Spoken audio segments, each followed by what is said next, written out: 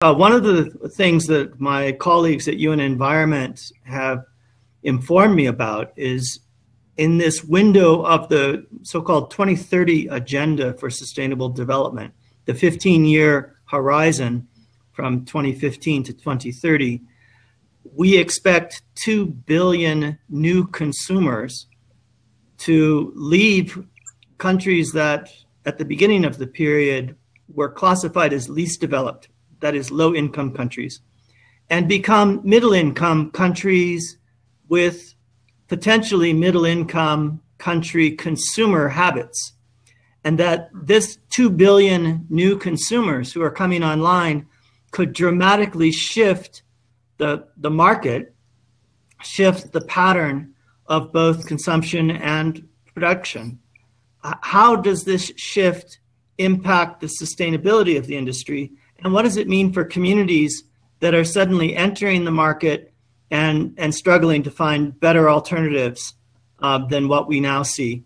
Yeah, no, it's definitely an interesting thing is where will a fashion industry be when we have 2 billion more consumers? And I think that you said the future of actually producing fashion is perhaps in automation.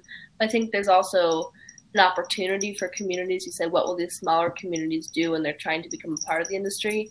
I think to speak back to the artisan point, there is also a new niche opportunity where access to Wi-Fi is also providing opportunities for a lot of these smaller artisans and the communities to be a part of it. So even though there's extremely high competition, the amount of money that actually supports these communities is significant to them, but marginal in comparison to a price point. So for example, I work with one of the communities along Las Piedras River in Peru, and if one woman sold 10 bracelets around 10 euros, so like $15, then she could send her child to school for an entire year.